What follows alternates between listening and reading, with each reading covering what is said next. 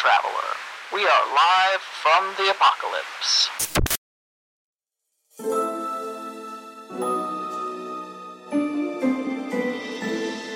Hello, hi there. It's your Academy Age storyteller Will here once again, welcoming you to another episode of our Masks Actual Play podcast of the same name. Perhaps you've heard of it. I'm very excited that we get to share this new arc with you, and not only that, it is a very special one because it features a guest appearance from our very good friend Cory, who some of you may be familiar with from our streamed D&D 5e game Class Reunion. And speaking of streaming, just a quick reminder that we do record Academy H live over at twitch.tv/livefromtheapocalypse every other Sunday night, and we would love to have you stop by and hang out and see how the podcast sausage gets made. It's a good time and a lot of fun, and you get to see our beautiful faces and see all the things that didn't make it into the final cut of the show for one reason or another. It's also where we do the majority of our fundraising, and just a quick reminder that we are still raising money for Rainbow Railroad. So if you're so inclined, stop by, check out a stream, donate whatever you can spare, and then look forward to hearing those episodes fully edited and soundscaped. And speaking of editing, just a quick note that we did have some audio issues with the recording of these episodes, so the quality may not be quite what you're used to. Unfortunately, there was only so much we could do. But that doesn't change the fact that they are very, very fun. Cory did a great job, so I'm going to stop talking and let you hear it for yourself. Without further ado, here's Academy H, Add-Ons and Extras, Part 1.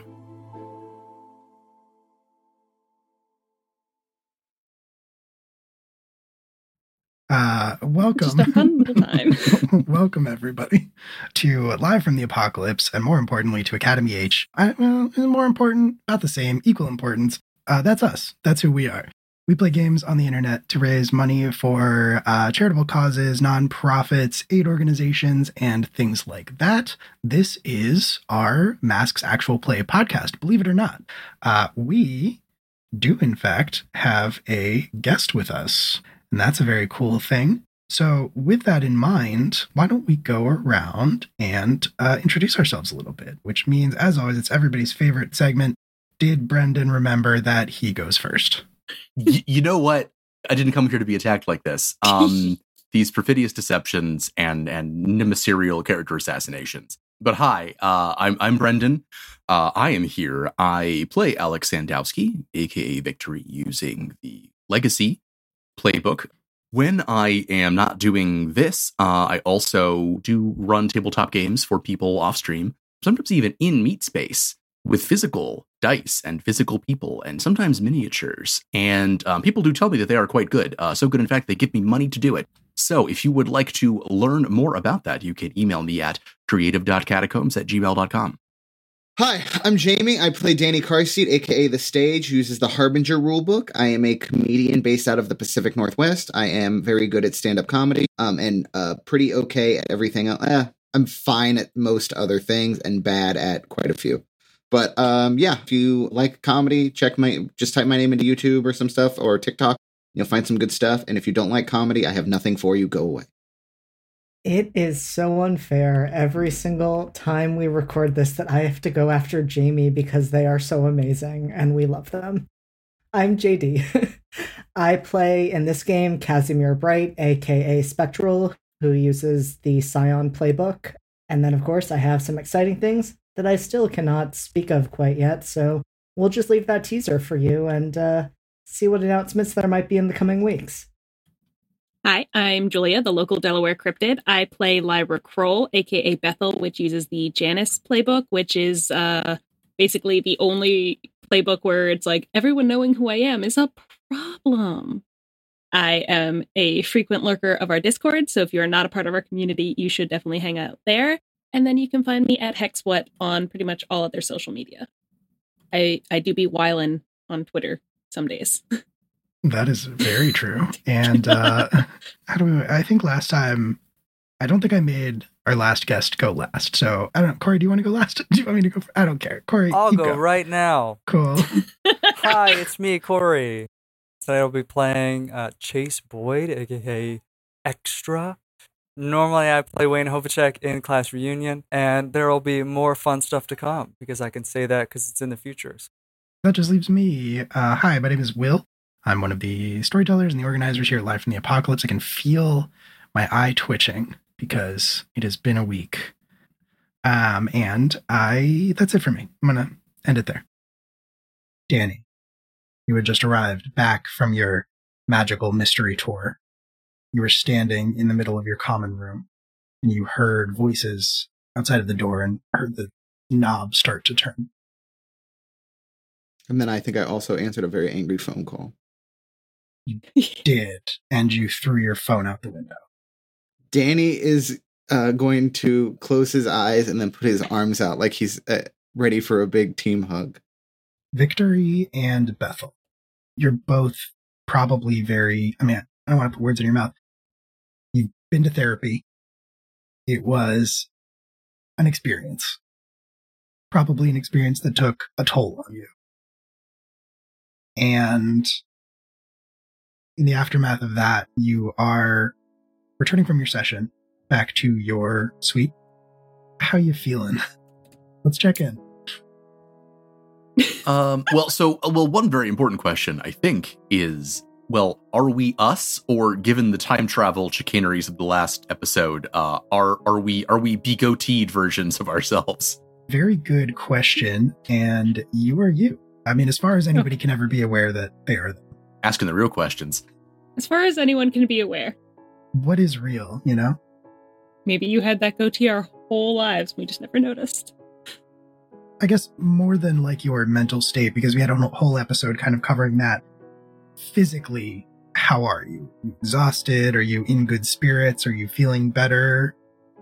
I think Lyra is a little bit subdued because, again, she had no physical impacts from the fight because she didn't know it was happening. So all of her kind of like that she's carrying around is just like mental and emotional. So she's a little bit subdued, but otherwise she's fine. So like, even that is kind of hard to tell because the facial read that you have for Lyra is, again, just the lower part of her face. So I think it might be obvious just in that she is quieter, probably, than anything else. I think Alex is actually standing up almost a little bit too straight. He is trying very, very hard to project an image of having it together. But despite the fact that he can now literally levitate at will, he has never felt heavier.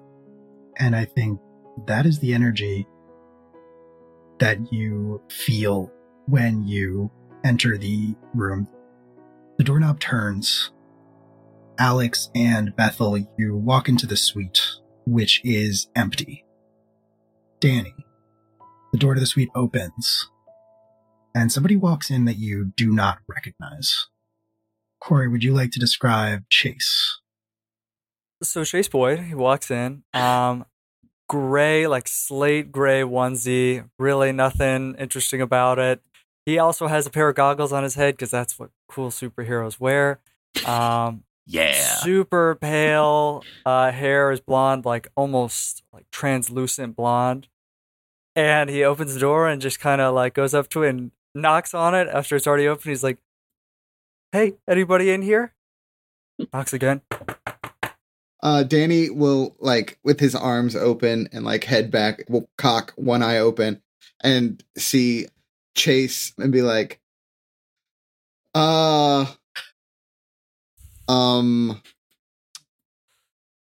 Alex, did you change your everything? So I have this, and I pull out like a letter of introduction, essentially, being like, "I think this is my new room." Hand it on over. Danny will take it. And I was going to ask, because I feel like it does have to be asked, does Danny read it? I don't think he does. Yeah, I mean, I think he just trusts and just shoves it into his overalls. Well, welcome, new roommate.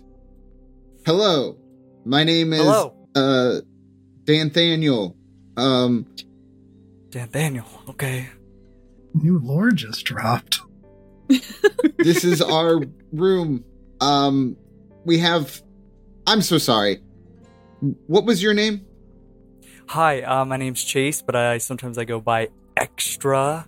And I think it's really sweet that you called it our room because I feel really included already. I feel like I'm already a part of the team.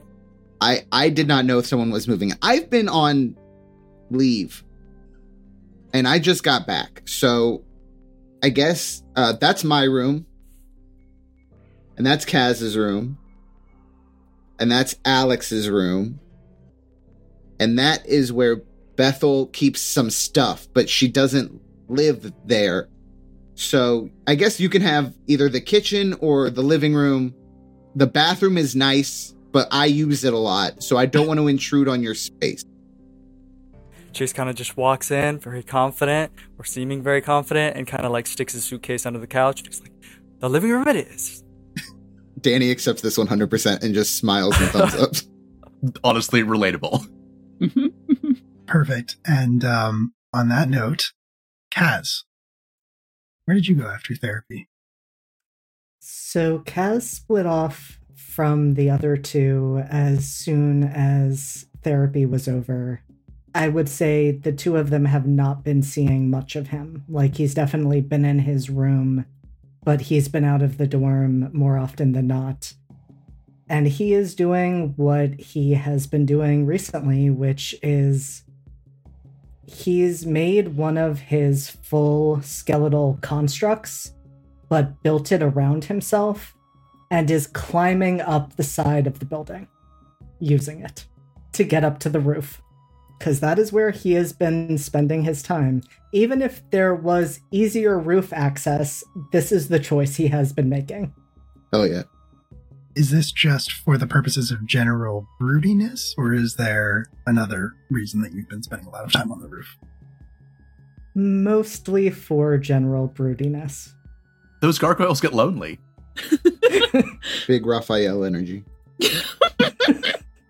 We see this big skeletal figure just sort of scaling the side of Ellis Tower up to the top of the roof. And the top of the roof is fairly bare bones. A lot of HVAC units just kind of sitting there in rows. There's some space between them, but for the most part, you are often alone up here.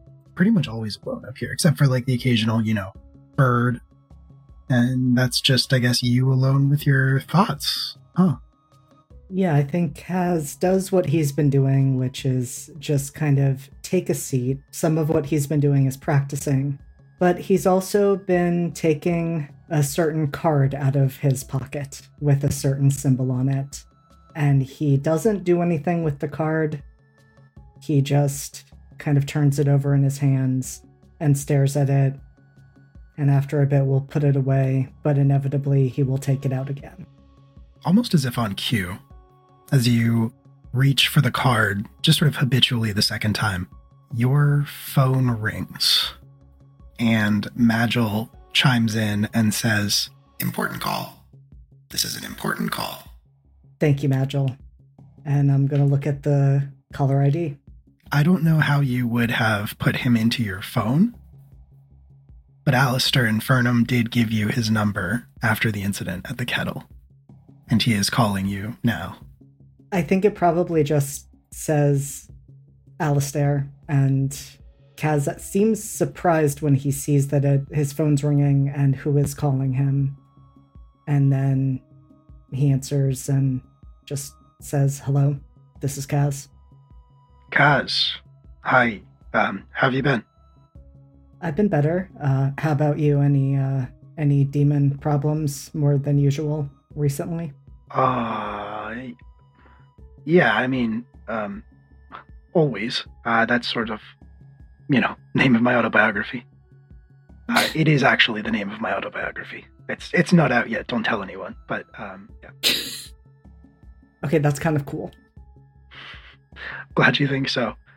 Listen, I know we never really got a chance to chat after everything at the kettle, everything that happened with your friend. But look, I've been thinking about your problem. I don't know if I can fix it for you or anything, but I think I can help. I think I can help you at least protect yourself. I mean, that's the best lead I've had recently. So what would be the best way? I mean, you could... I'm not really sure what the appropriate thing to do in this situation is. Like, it feels weird for me to come to the dorm where you live. It also feels weird to have you over to where I live, and I'm not really sure about the etiquette here.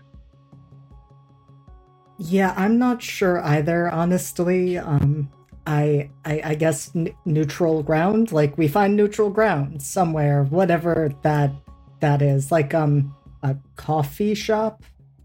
Sure. Yeah, I'll send you an address. Or the graveyard. I don't know what fits. Let's do coffee shop. Let's go to a coffee shop, shall we? And not a graveyard. Yeah, that's probably good. I wouldn't want the dead to start rising, because knowing my luck, that's exactly what would happen. Yeah, all right.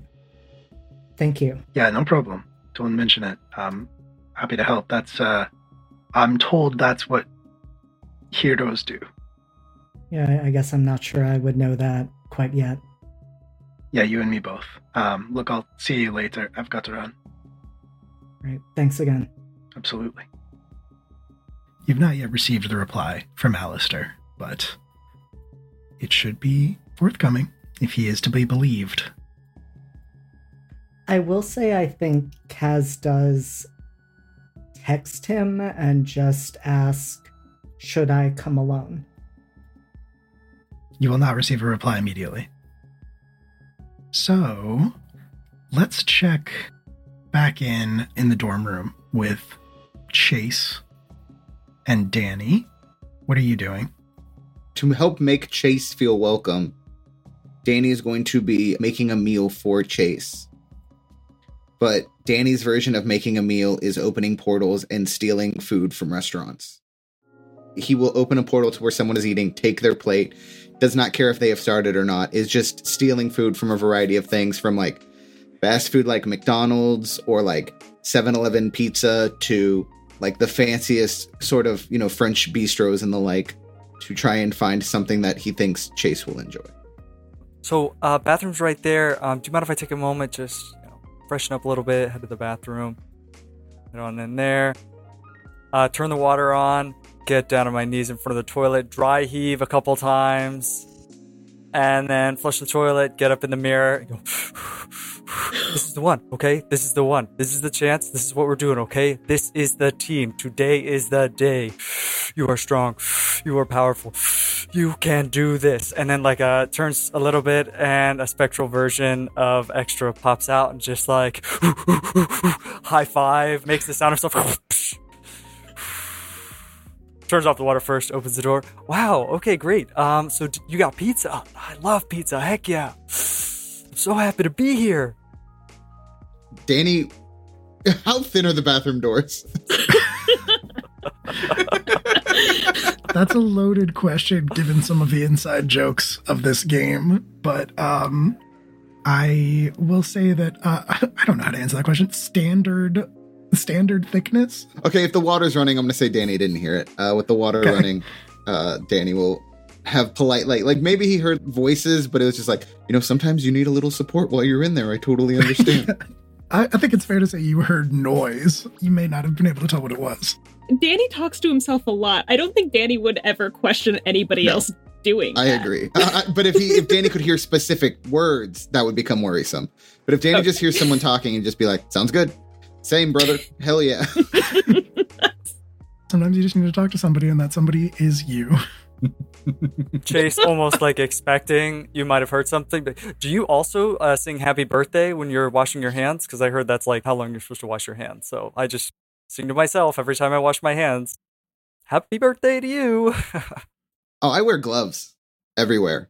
So I don't wash my hand unless I'm taking a shower.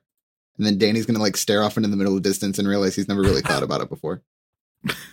and then snap back and just be like, all right, so I've got pizzas. I've got, I think that's a turducken from some nice family over in the Bay. We've got garlic bread.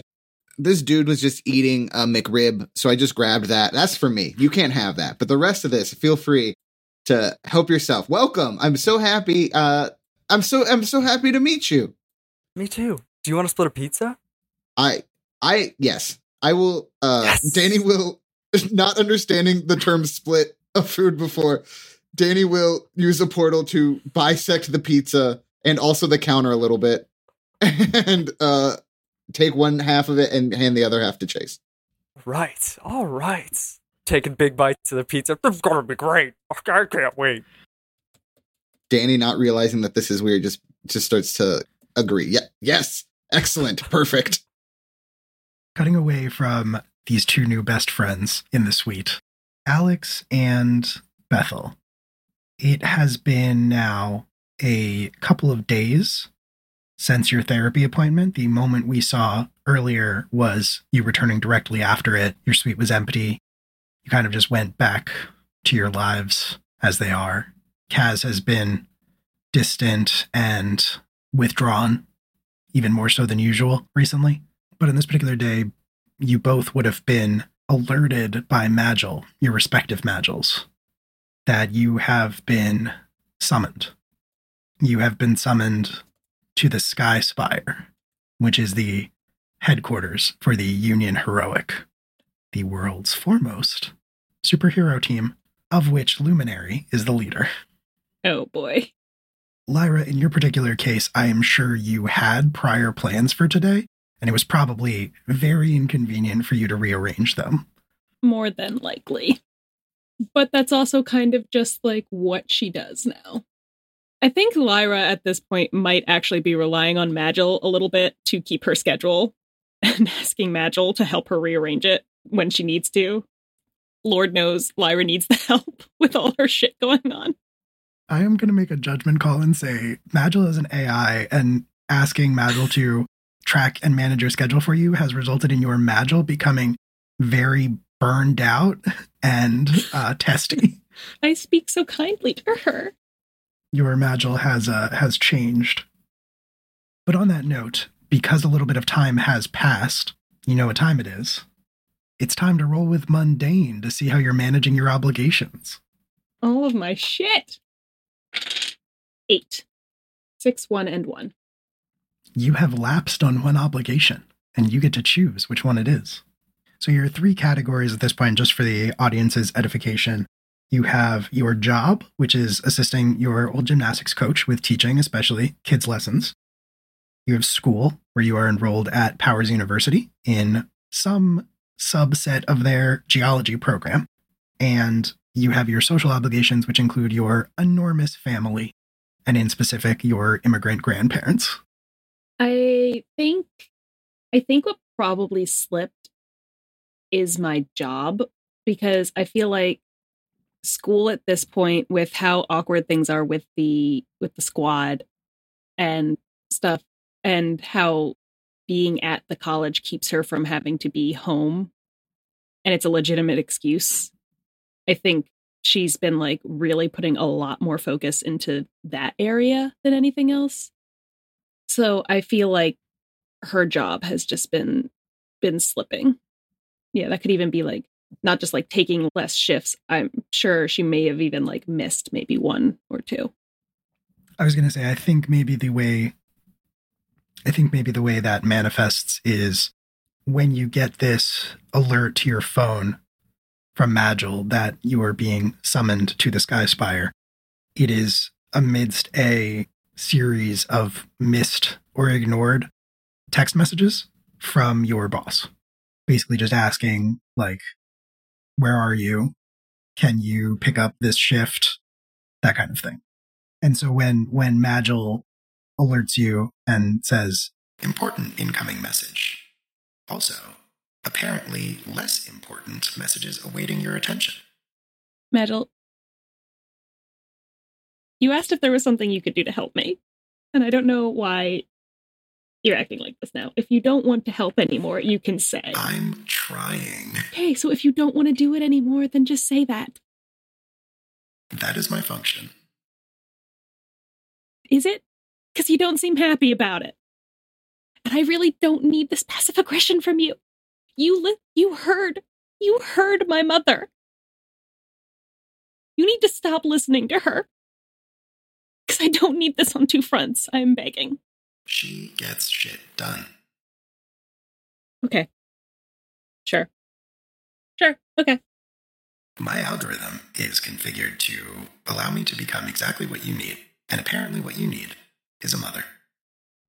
I have a mother, Magil. And I will uninstall you if you keep this up. Is that what you want? I will reevaluate parameters. Thank you. I appreciate it. Now I have to go get ready to go to the goddamn Union Heroic headquarters of all fucking places. Did the message say who else was being requested, or did it... The message was very terse, actually. It said very little. It did not say who else was included. Okay, well, I think because I've been doing some stuff, mostly I think with Masterson, relating to Nina, I'm just going to presume it's something that should stay private, and I'm not going to reach out to see if anyone else got this message. Fair assumption. Alex, some time has passed for you as well. Yes.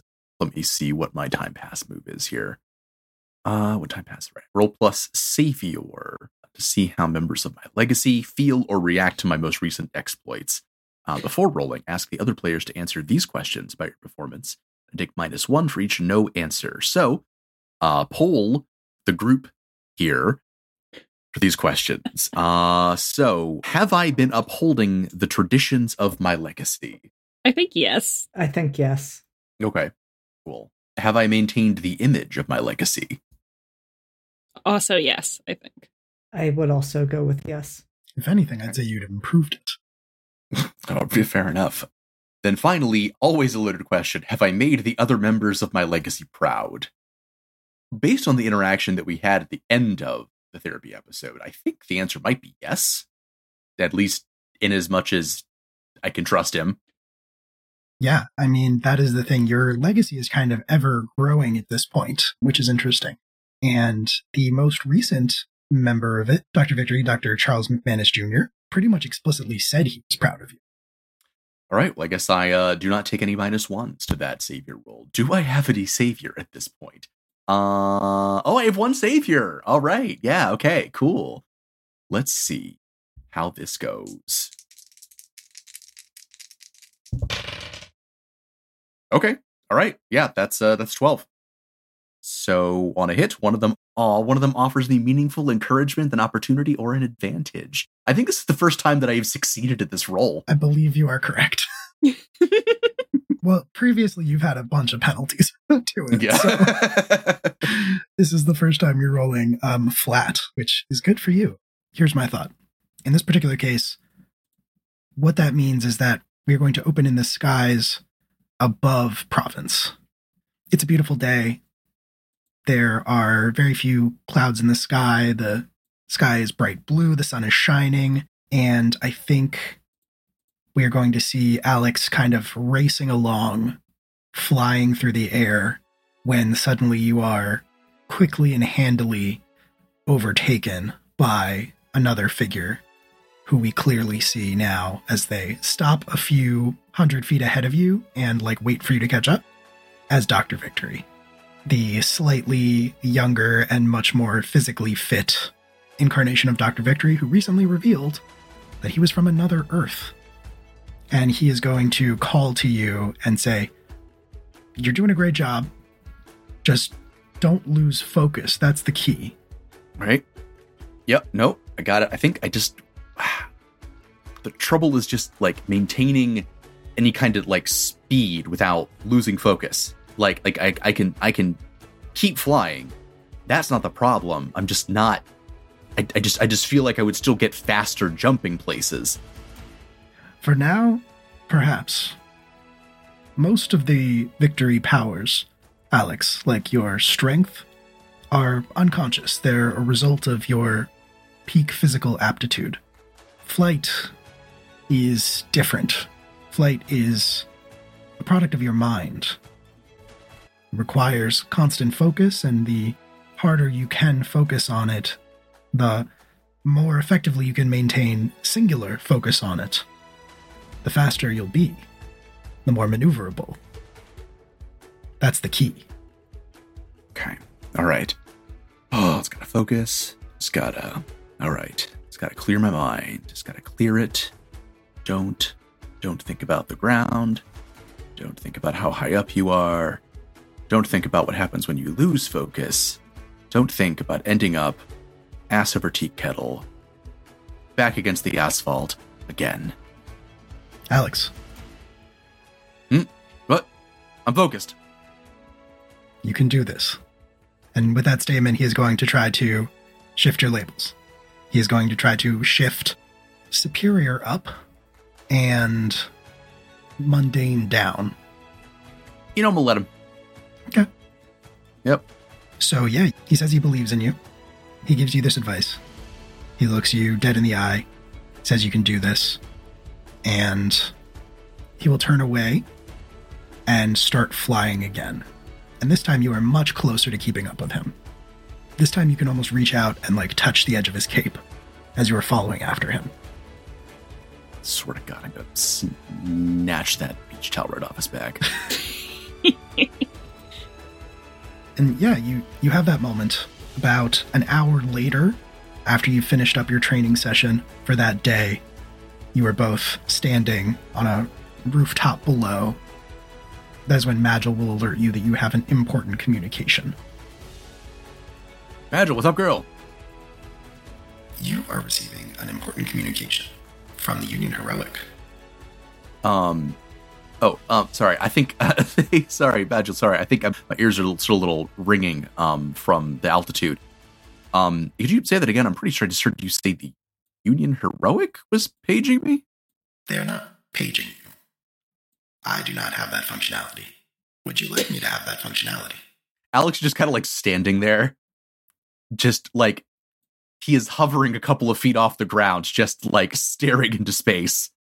Your Magil is very patient. Right. Yes. No. Cool. That's, hey, great. Awesome. Perfect. Hey, yeah, pencil them in. I don't have any conflicts, right? No. You have no conflicts. Good. Great. Awesome. You have never told me to pencil anything in before. No, of course I have. Yeah, no, I'm a busy super guy. This is an exciting day for us. Oh, wait, right about that. Oh gosh. When do they want to meet? Me. Or when do I meet them? Sorry, I guess if they're not coming to me, right? They're not coming to me. I'm coming to them, right? You have been invited to the Sky Spire. That's a sentence. Yeah. Okay.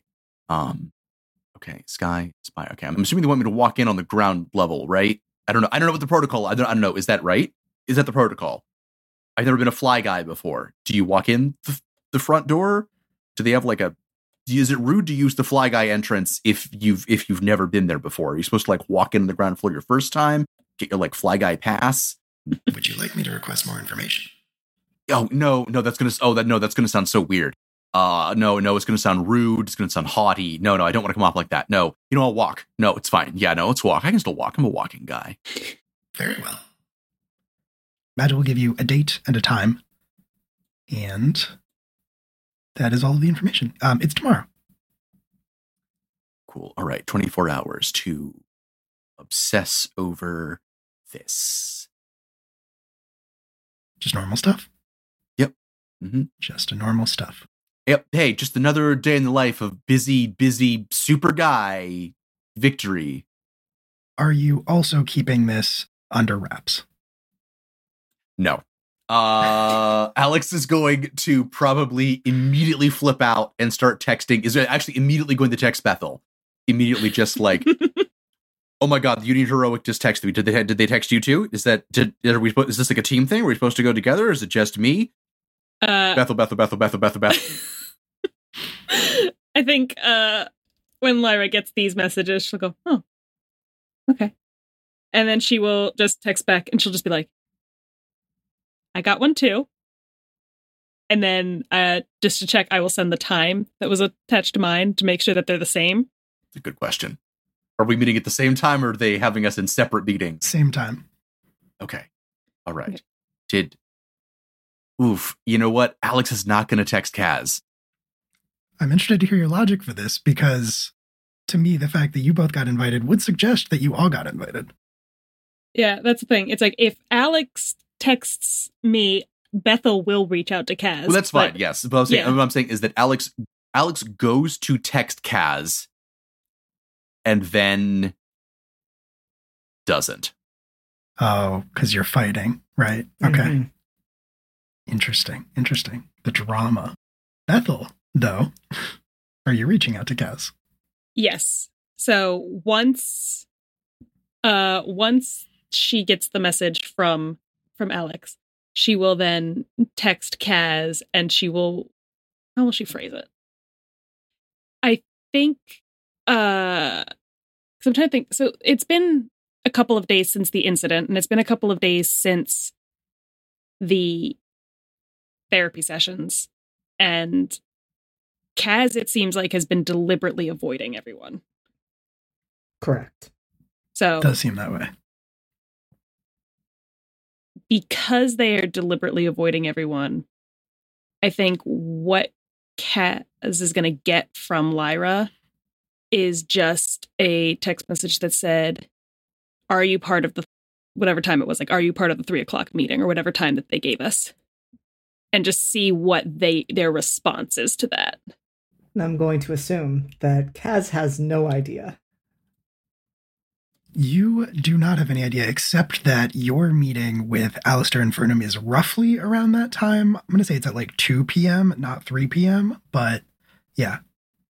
And so I think the text message that Bethel gets back is just simply, nope, not going to the 3:00 meeting. Catch me up on anything important. Okay. And I think with that, she's just gonna like type back just affirmative, and that's all she's gonna do, because she's on Alex's side of this fight. And I think, based on how our last conversation went, Kaz knows that. But I think Lyra has tried as hard as she can to make it clear that she's like not going to cut anybody out. She's just not going to like push anybody to try and say anything. So I think Bethel does actually get a message back from Kaz that just says, hey, I'm glad you reached out. I'd actually like to talk to you later. Meet on the roof at 7. I think Lyra just texts back, which roof? Or what roof? She's just like, there's a lot of roofs, Kaz. And I think Kaz just texts back, the one to our dorm. Okay. Why do I kind of feel like both Bethel and Kaz have like a list of their favorite roofs in the city? A list of preferred roofs? Listen, Lyra's been micromanaging her neighborhood for 3 years. So. Yeah, I think that's fair. And then Lyra doesn't know Danny's back. But I think what Lyra does, and I think what Lyra has been doing since Danny went missing, though, is she keeps going to one of the numbers that was associated with Danny, and she just sends a question mark, and she, like, sends one every day. Just expecting at some point she's going to get some kind of a reaction. So after they have that conversation with Kaz, and she says that, yeah, she will meet them at 7, she will just send the text to Danny, just a question mark, and then automatically text Alex back and be like, I think it's just you and I. Cut to Danny throwing the phone out of the window, and we like time slows down and we zoom in and we see a text message pop up from Bethel right as it goes out the window with just a question mark. Just a whole list of question marks once a day at different times as I wait for you to come back from wherever you are. Alex, the next day, you wake up in your room in the suite, just like normal. You get in your morning workout, your morning breakfast, which you have any thoughts about where you are in the training program at this particular moment? Oh, goodness. I think, oh no. You've unlocked the secret second half of the manual that has all of the telekinesis stuff. Like, you have to do this every day. Yeah, he's going to be attempting to make an omelet with telekinesis. It's not going fantastically. No, a lot of shells in there. Yeah, no, honestly, it's honestly probably a little bit more shell than egg. I think more of the egg ended up on the stove than in the pan. Yeah, there's definitely like the page for the omelet training exercise / recipe definitely specifies down at the bottom. There will be shells the first few times you do this, but eggshells are where the mind nutrients live. So eat as many of them as possible. The gaslighting. Oh no. Also, I feel like it kind of goes without saying that Alex does not clean up after himself. Definitely goes without saying. 100%. Alex, you finish your breakfast. You choke down the eggshell omelet. I will say, so since I am back in the dorm room, so I feel like you would have specified otherwise, but despite my being in the dorm and making a lot of ruckus in the kitchen with my telekinesis omelet, I am not crossing paths with either Danny or Chase. We're jumping around in the timeline a little bit here. Okay. Okay. But no, yeah, for the purposes, no. But just making sure. Okay, cool. Maybe Kaz would be there, but since you two are fighting, I imagine you've largely been avoiding each other. 100%. I feel like Kaz just hears the sounds and is like, this is when I stay in my room, and does not come out until he hears the door to Alex's room close at some point, and then like runs out to grab coffee.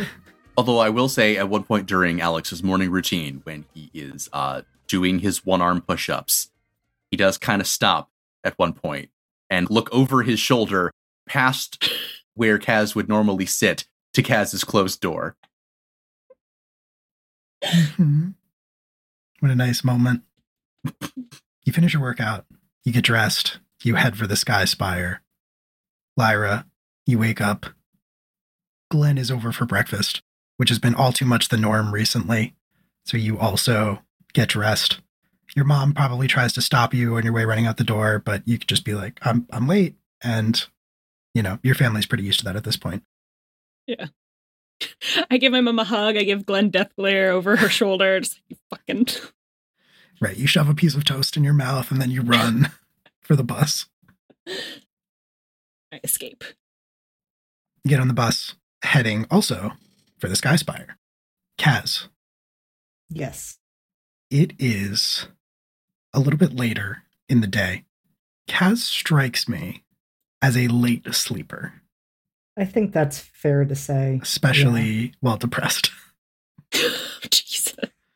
We're definitely doing those depression naps 110%. What else do I have to do with myself? Right. You have your meeting today. Alistair did send you a time and a place, but you wake up from a nap. You wake up because you hear all of the noise that Victory is making in the kitchen, and you realize it's Victory. You decide not to come out of your room. You go out, you get coffee, you go back into your room, and eventually, you know, it just kind of like you're sitting there, and it's very hard to avoid dwelling on the events that have transpired recently. And I think eventually you just kind of fall back asleep on your bed. You awaken to more noise. You're not sure exactly how much time has passed. You still have a little bit of time before your meeting. Fortunately, you didn't sleep through it. But now as you wake up to this noise, this like clatter and ruckus, you realize slowly as you regain consciousness that it is not one person. It is not Alex. You can hear multiple people talking. And I think slowly you recognize the boisterous voice of Danny Carseat. And I think in that instant, that is the happiest Kaz has looked in weeks at this point. Like, he registers that it's Danny, his face lights up, and he just comes like running out of the room pretty much to tackle Danny in a hug. Would you say that you are glomping? Jesus Christ.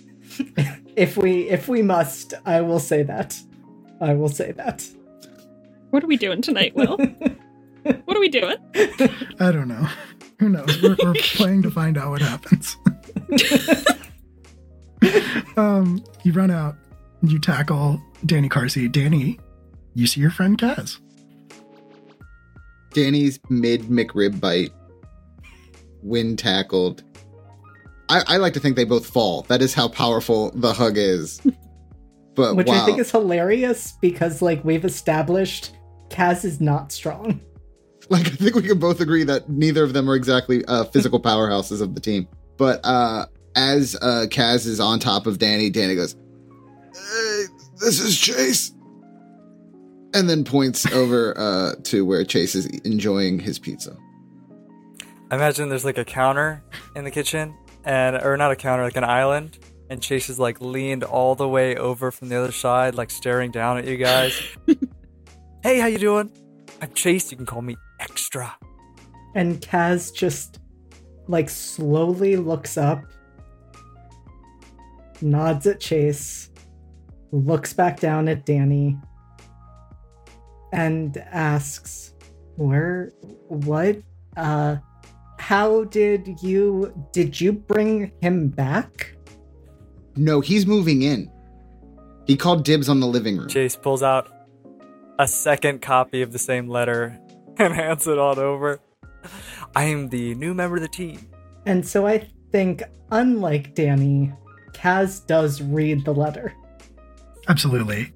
The letter is an official Brand Academy letter. It has the Brand Academy letterhead on it. It is signed by the headmaster, Christine Adams, and it details in its contents that Chase Boyd, aka Extra, is being reassigned from Squad G to Squad H.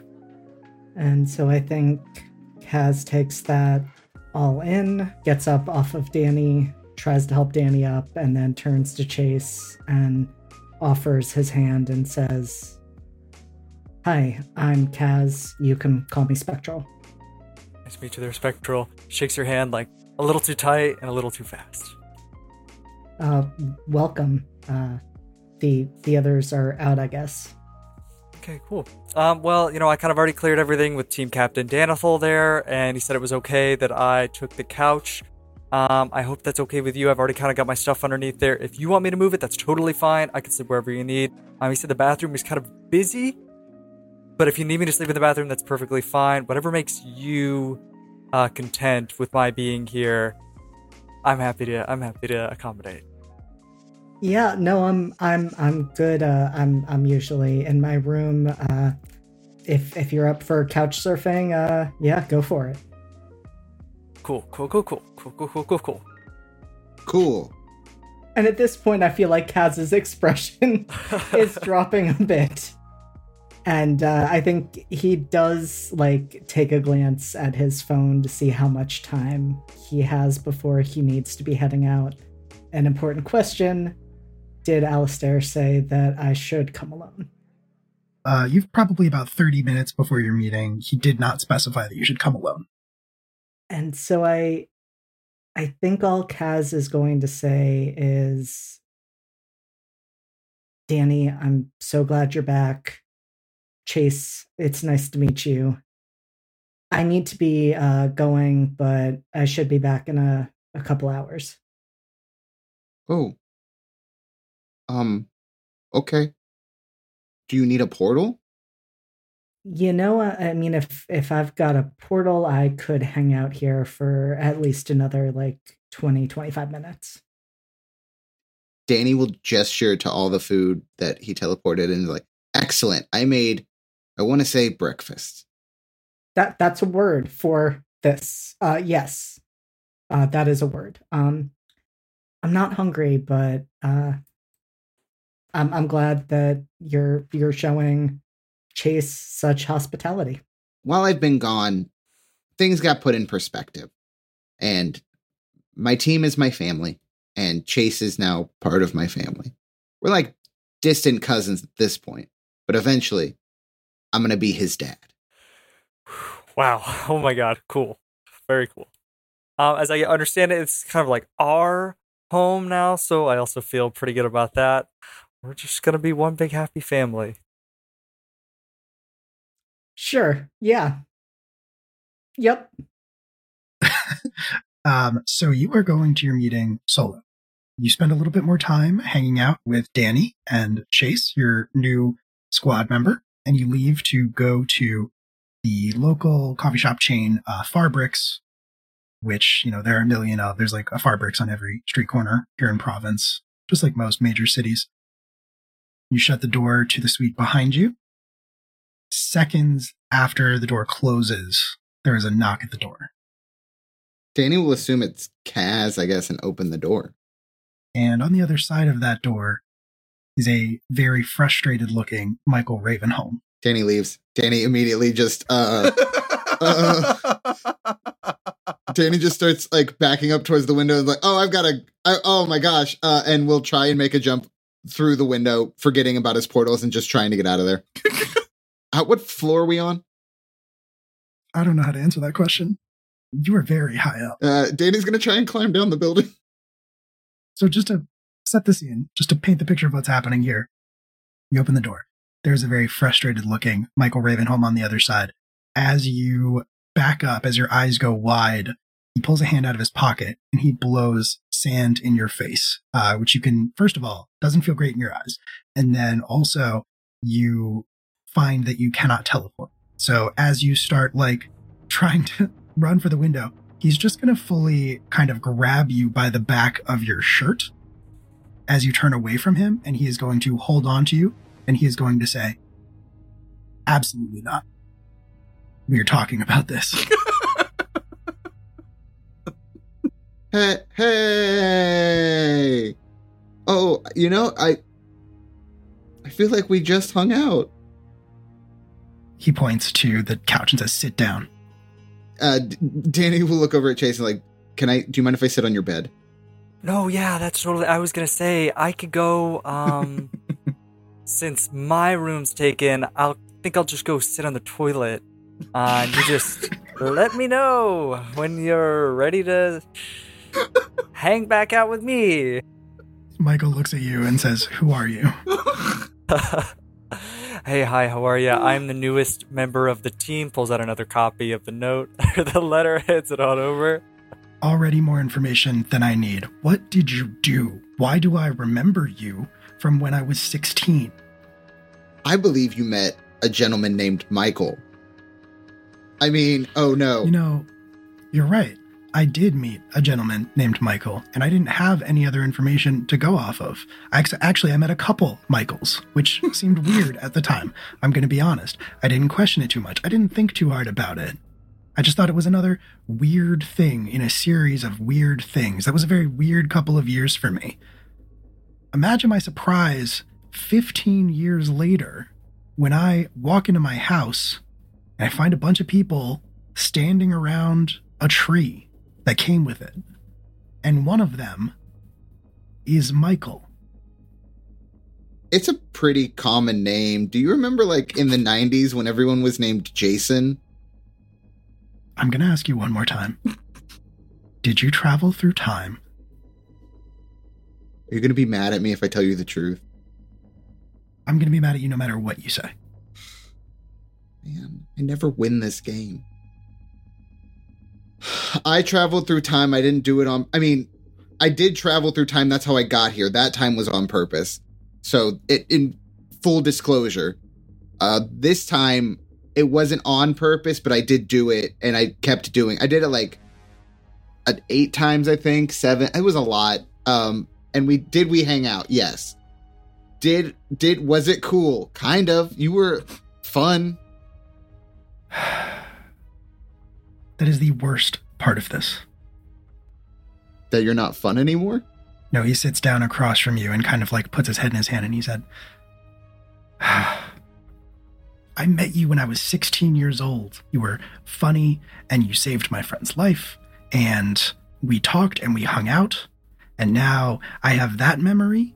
Now you're here and you exist. And I have like positive associations with you. Danny is going to be like both simultaneously hurt by him saying that he did not care for him before this, but also like emotionally touched by saying he does care for him now. And then like slowly like put a hand on his shoulder, like a there kind of gesture. Don't look back then.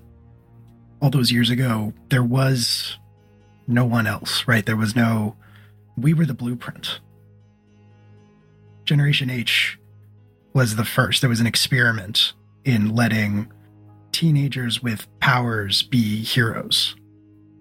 There was nobody who came before us, and we fucked up a lot. But now, I remember meeting this other group that had powers that were our age and seemed like they knew what they were doing. And like that made it easier. I don't know why I'm telling you. God.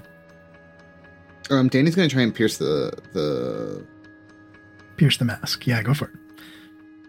That is with mundane, if I'm not mistaken.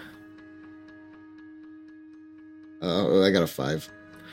Get to marker potential, but you are not able to pierce the mask. You don't know if this is like he is clearly having a lot of conflicting emotions. On the one hand, he is frustrated, but on the other hand, like he is saying, it seems like he kind of can't help himself from opening up to you. And I will say, Chase, because you are not like actively running the water or anything, you can hear all of this. Also, Michael's not being particularly quiet. You were the blueprint. You said that yourself.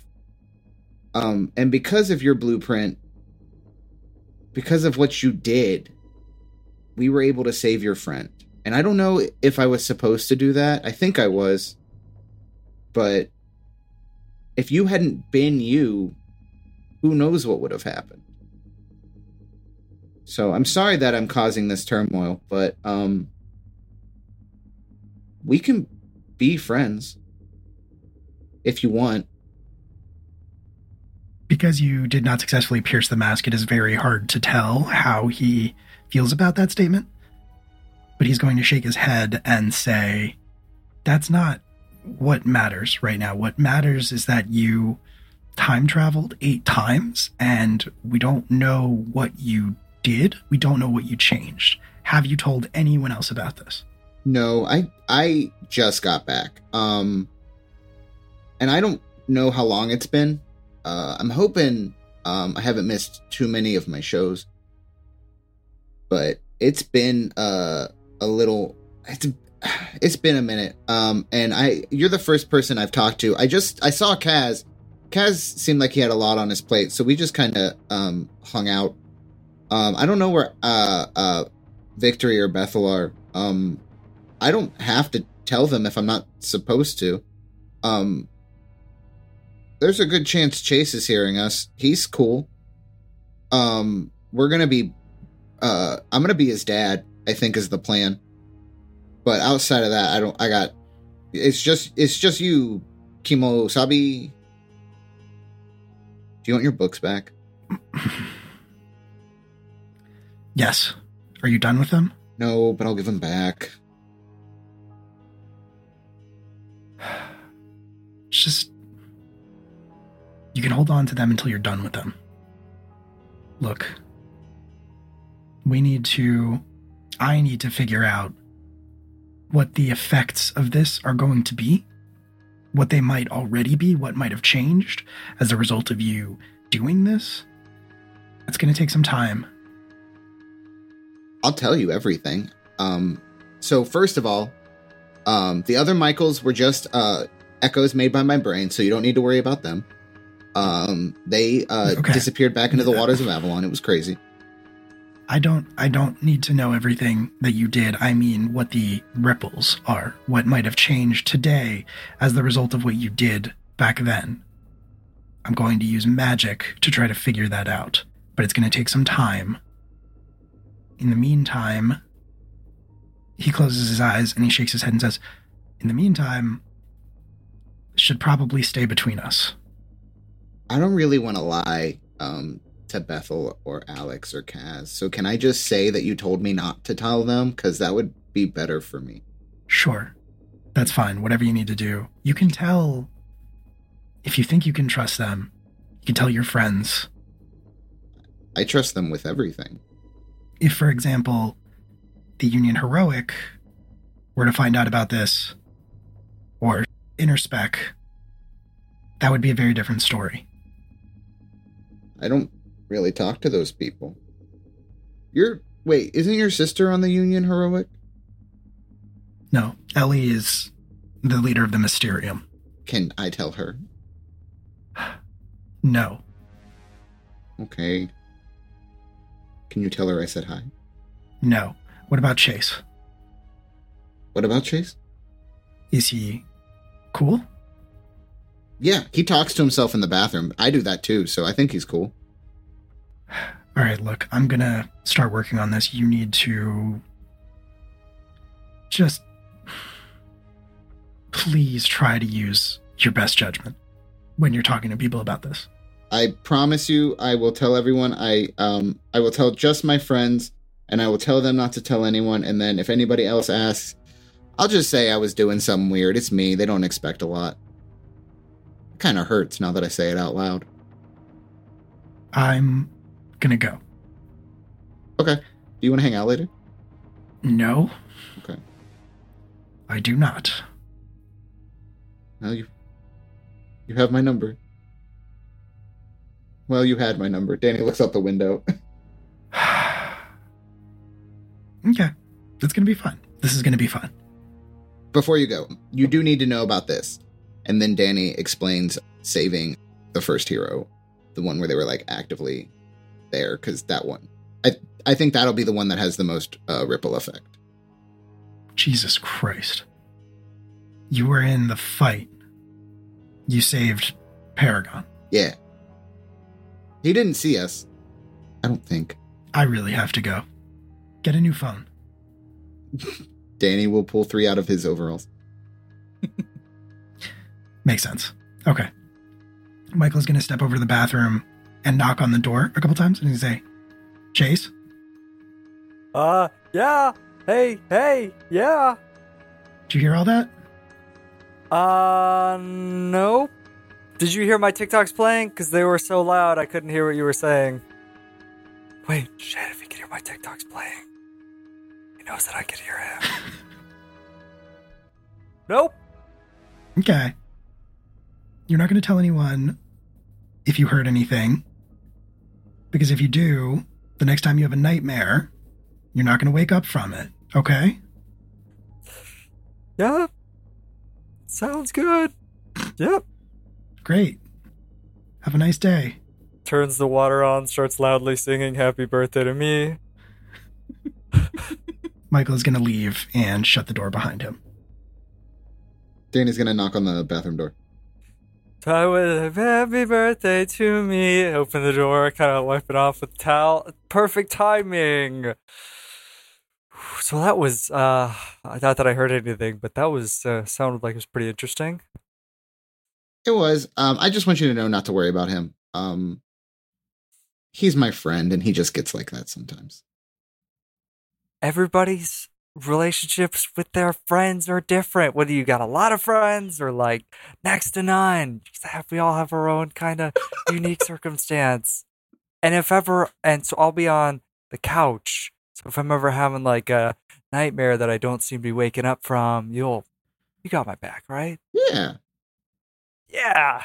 I'll play loud music if that helps. Nice. That sounds great. Go team! Gives you a high five. Hell yeah. Danny immediately reciprocates. So, Kaz, you show up to the neighborhood Farbricks, the coffee chain. The dark green Griffin logo is impossible to miss.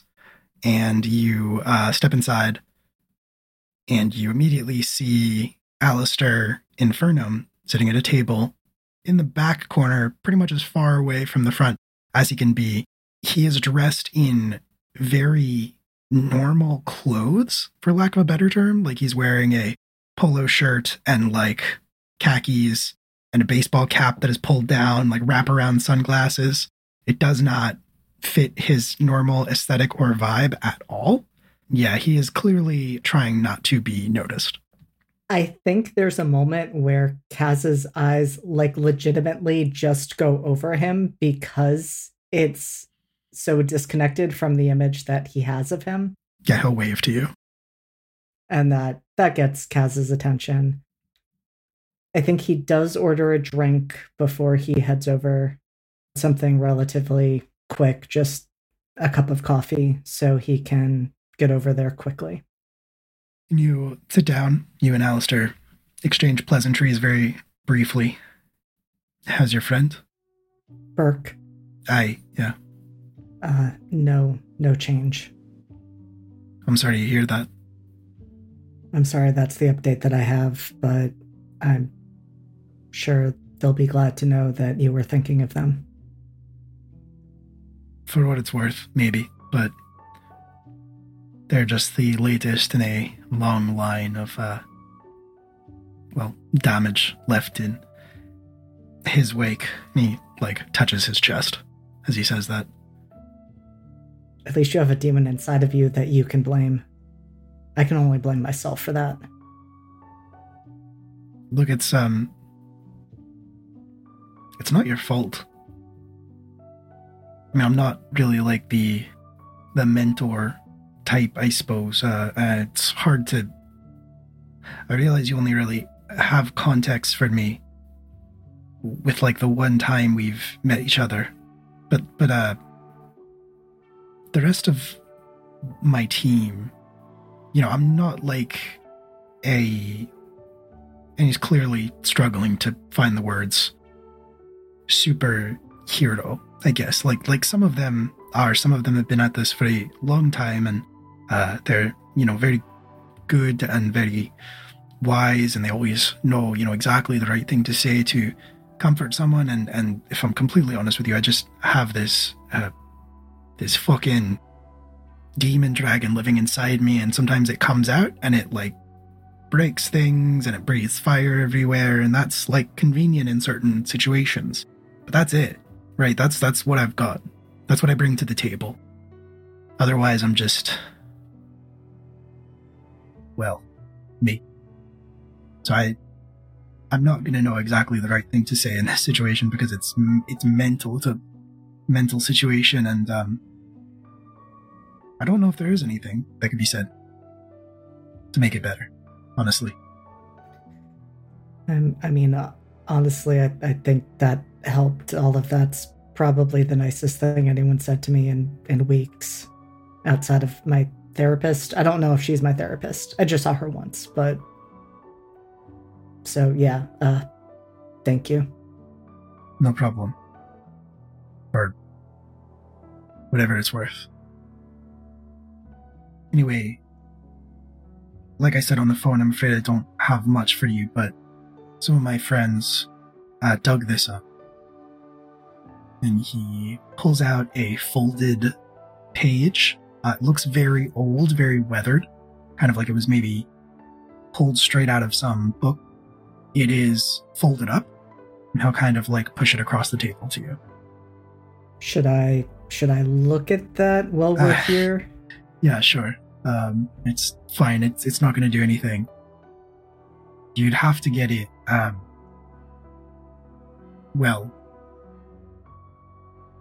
put on your body some way. Easiest would probably be tattooing, but I don't know how comfortable you are with that. Honestly, the other option is scarification, so I'd go for the tattoo personally. And I think Kaz just pushes up the sleeves of his jacket to show the tattoos on his forearms. Oh, good. All right, you're covered then. If you open it, you would see that it is a design of some kind. It is a very elaborate circle design that has thick black lines branching off from it and intersecting through it in clearly intentional ways. And Alistair says, I don't know a way to bring the demon to you, much less kill it. But this should stop it from watching you? And when you say watching, does that mean like just scrying or that kind of thing? Or is this like making me invisible to him? It's a little more complicated than that, but more the latter. You'll not exist to him. If it works as intended, he should forget that you exist. And that will make it at least harder, if not impossible, for him to perceive you. Based on everything you told me, it seems like he has it out for you specifically. What would that mean if I'd made a deal with him? Case by case basis, I'd say. Is the deal done? No. Again, if it works as intended, I imagine the deal would be null and void. Did you sign something? Yes.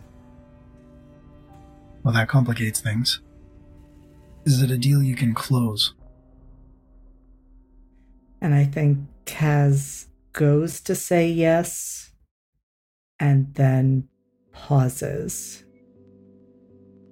and says,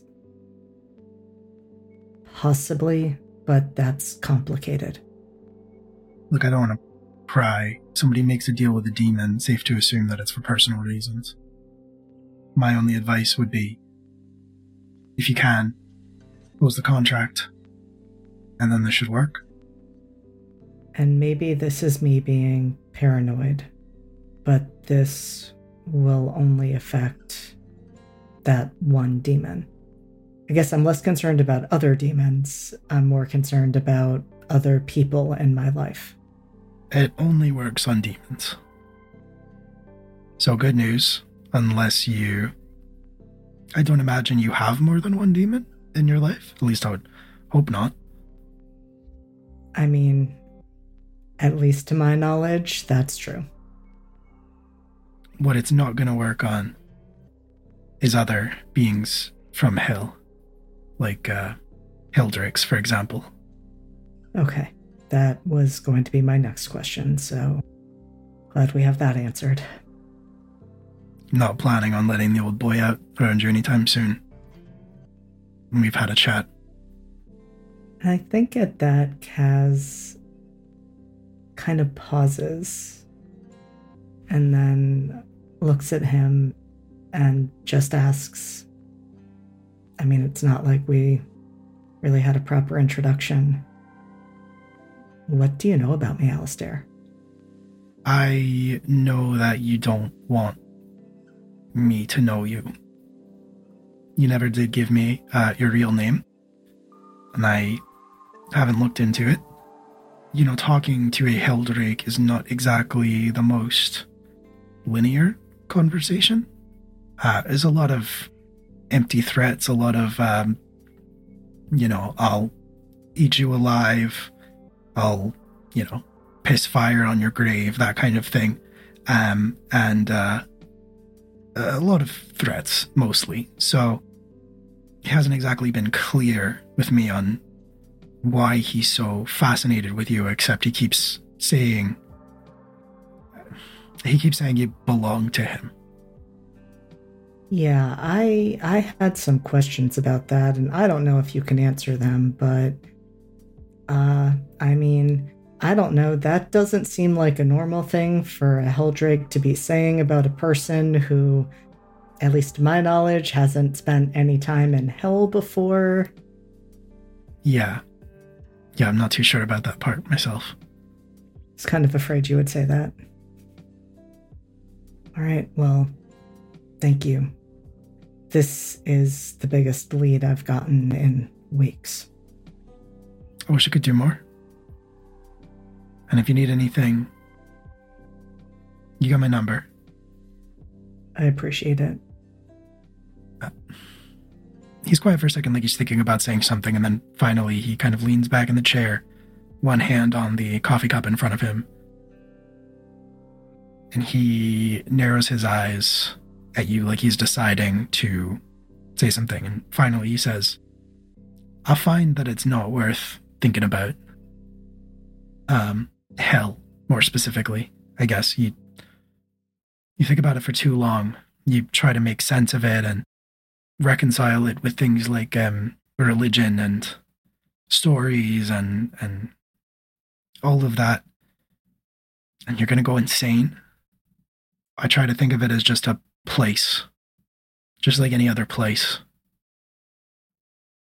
But it isn't. Is it? It's not a good place. But that's true of plenty of things up here, too. But that's the thing. I can't not be thinking about hell because right now someone very, very important to me is there and has been there for longer than he should have been. And I have to do something. Kaz, when you were chatting with Alistair before at the bar, did you tell him about Jonathan? I don't think I would have told him about Jonathan, but I think I would have told him that Jonathan was taken. Okay. Then, as you say that, he's going to say, well, your friend's not in hell. Not if... He pauses. The demon took him. Wait, what? I mean, he can't go back there. He escaped. He left. That's not supposed to happen. Okay. That's good to know. That's part of the reason why old Golgamoth is here in the first place. Too many jailbreaks. And I think, like, Kaz looks thoughtful at that and then just says, yeah, okay. Yeah, I see. All right, so I don't have to go to hell. That's something. You know, I wouldn't recommend it, no matter how many times somebody tells you to.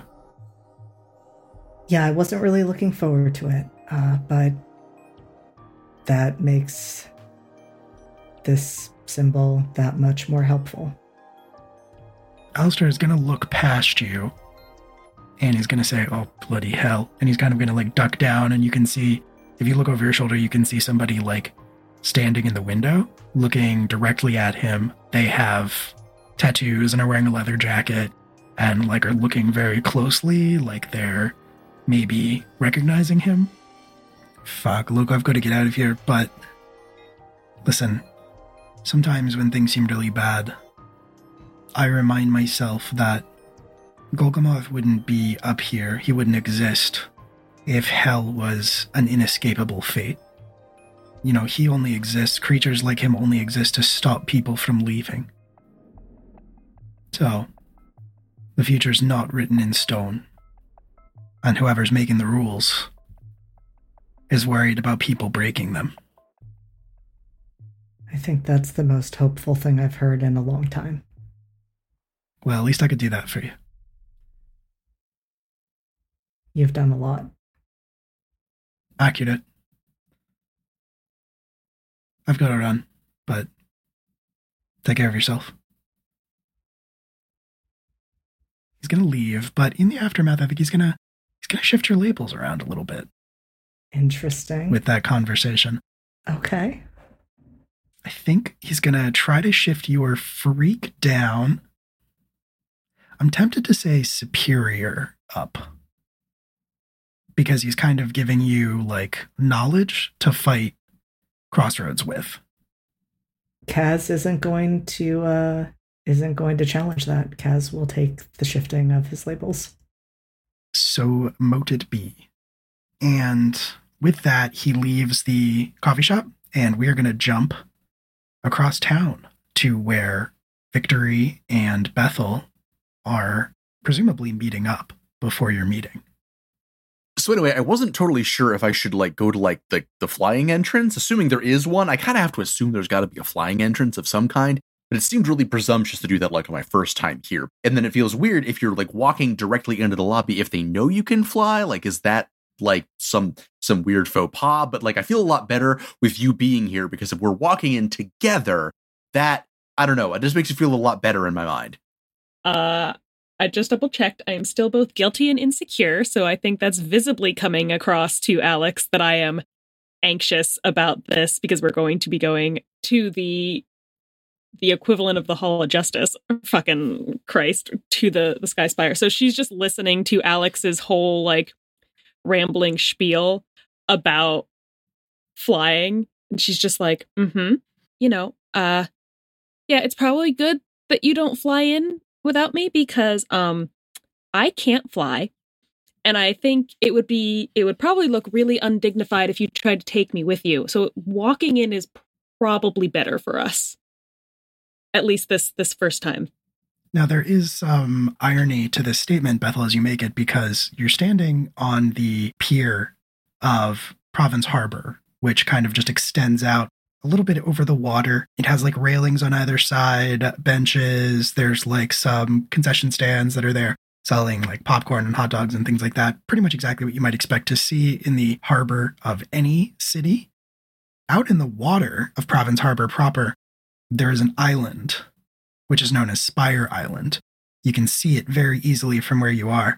And you would know from just the history of your city and superheroes in general that it is an artificially constructed island that used to contain the Spire, which was the headquarters for the original Union Heroic. That was destroyed about 10 years ago in a fight with a supervillain. And so now it has mostly just been reduced to a pile of rubble. Most of the debris has been cleared away, and what is left of the structure kind of stands as a memorial. But the Union Heroic's new headquarters, the Sky Spire, floats in the air above Spire Island. And, I assume they've got to have like a shuttle bus or something. Well, not all of them can fly themselves, so there's got to be another way to get up there. Maybe they have a Danny. And Lyra's just kind of standing there with her arms crossed, and she's just like, As you are standing there at the end of the pier, there is like a railing right in front of you and a railing off to either side. There's one of those old-timey observation glasses where you like put a quarter in. But as you were standing there, a voice is going to come out of the observation station. It sounds very magically, actually. And it says, "Please keep your arms and legs inside the vehicle while it is moving." Ira just like reaches over and holds on to Alex because he's going to be much more stable than she will. And just the end of the pier detaches from the rest of it and starts to float up into the air towards the Sky Spire. A hatch opens and another railing rises up to encase you on all sides for safety. And down below you, the end of the pier that was left open, the same thing happens. Another railing rises up to stop anybody from falling off the edge. I kind of feel like there should have been one of those like yellow and black hazard strips or something there. I don't know. I feel like this whole contraption's maybe not as, I don't know, kind of an ocean nightmare. Alex, what do you think this is about? I honestly have no idea. Can I be totally honest with you, Bethel? Yep. I'm scared as hell, Bethel. But I want you to know that I'm really glad you're here.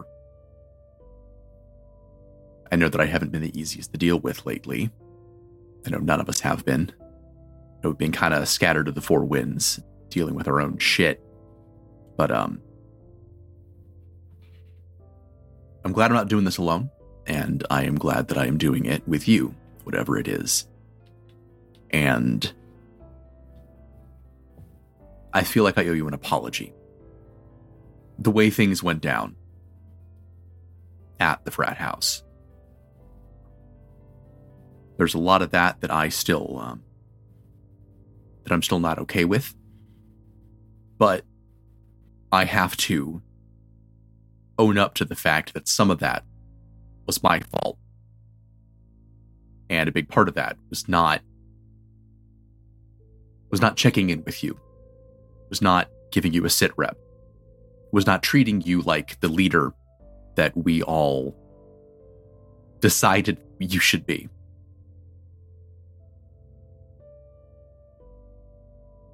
And,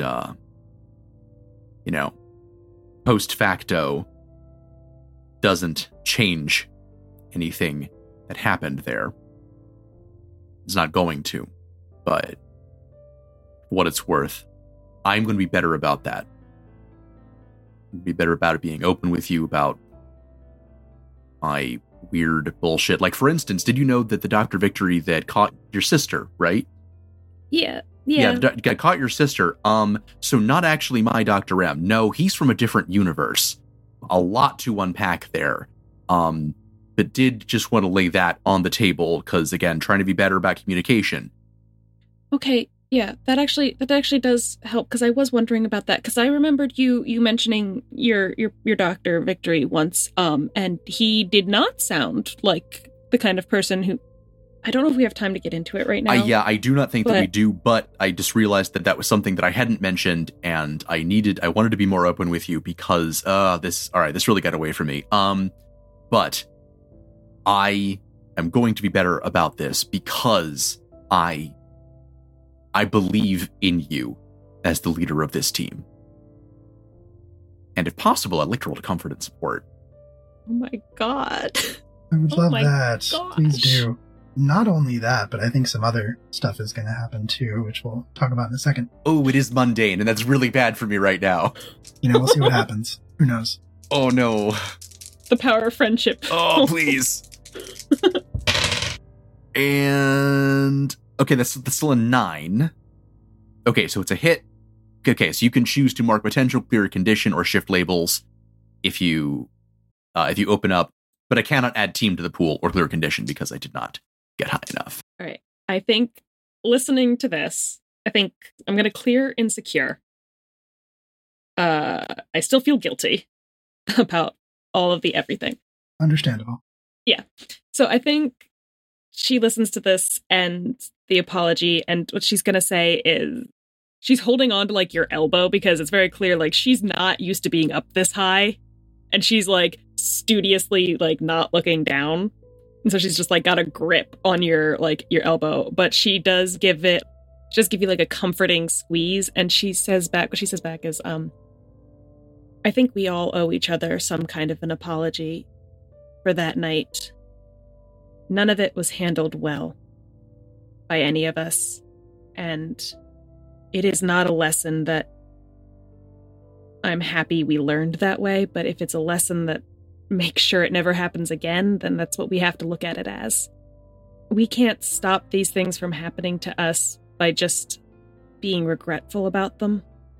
So, if all we can take away from this is that we need to check in with each other and make sure everyone else is okay in the moment and not just wait to do maintenance in the aftermath, then I think we can be okay. Again. Man, you would think that being able to fly would make me less prone to being airsick, but that has really not been the case. They really should have one of those like complimentary like airline care packages that has like little bottles of Dramamine in it. With a shudder and a hiss and a click, the platform that you were standing on attaches itself to the edge of the sky spire. The railing in front of you slides down into a hatch, clearing the way for you to step onto the edge of the sky spire. Ahead of you, you can see 2 heavy sliding metal doors that are currently partially open. It almost looks more like a hangar than an entrance for people to walk in. It is very large, but standing in between these 2 large doors, you would recognize 2 people. You would recognize Luminary, and you would also recognize Nightfall, whom you have not seen since your first superhero battle with the demon Crossroads. Victory. Not only did you share a vulnerability or weakness with someone, but you also told them a secret about your legacy. And as such, you can clear a condition. And Bethel, you get influence over Victory. What happens again when you get double influence over someone? You immediately get to shift Victory's labels. I think I'm going to put your freak down one and your mundane up one. Because, again, to Lyra, she is still coming to terms with the fact that Alex as he is now is not the Alex that she, like he's so different from who he was even a year ago. And so for just kind of this moment, it seems like the most like normal kind of conversation that we've had together since all this craziness has been going down. And she just kind of remembers Alex from high school. And that also makes sense with how she's still feeling guilty, because that's still buying into the whole, you don't know shit about me, buddy. So Alex, you feel a little more normal and a little less alien in that moment.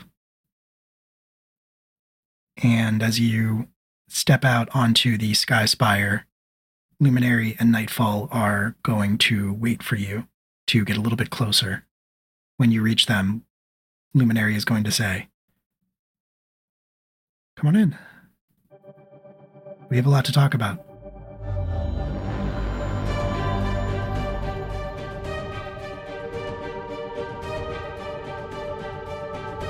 If you'd like to keep up with us and what we're up to, you can follow us on Twitter @LiveFromTheApoc, Instagram and TikTok @LiveFromTheApocalypse, or join our Discord community, which will be linked in the description down below.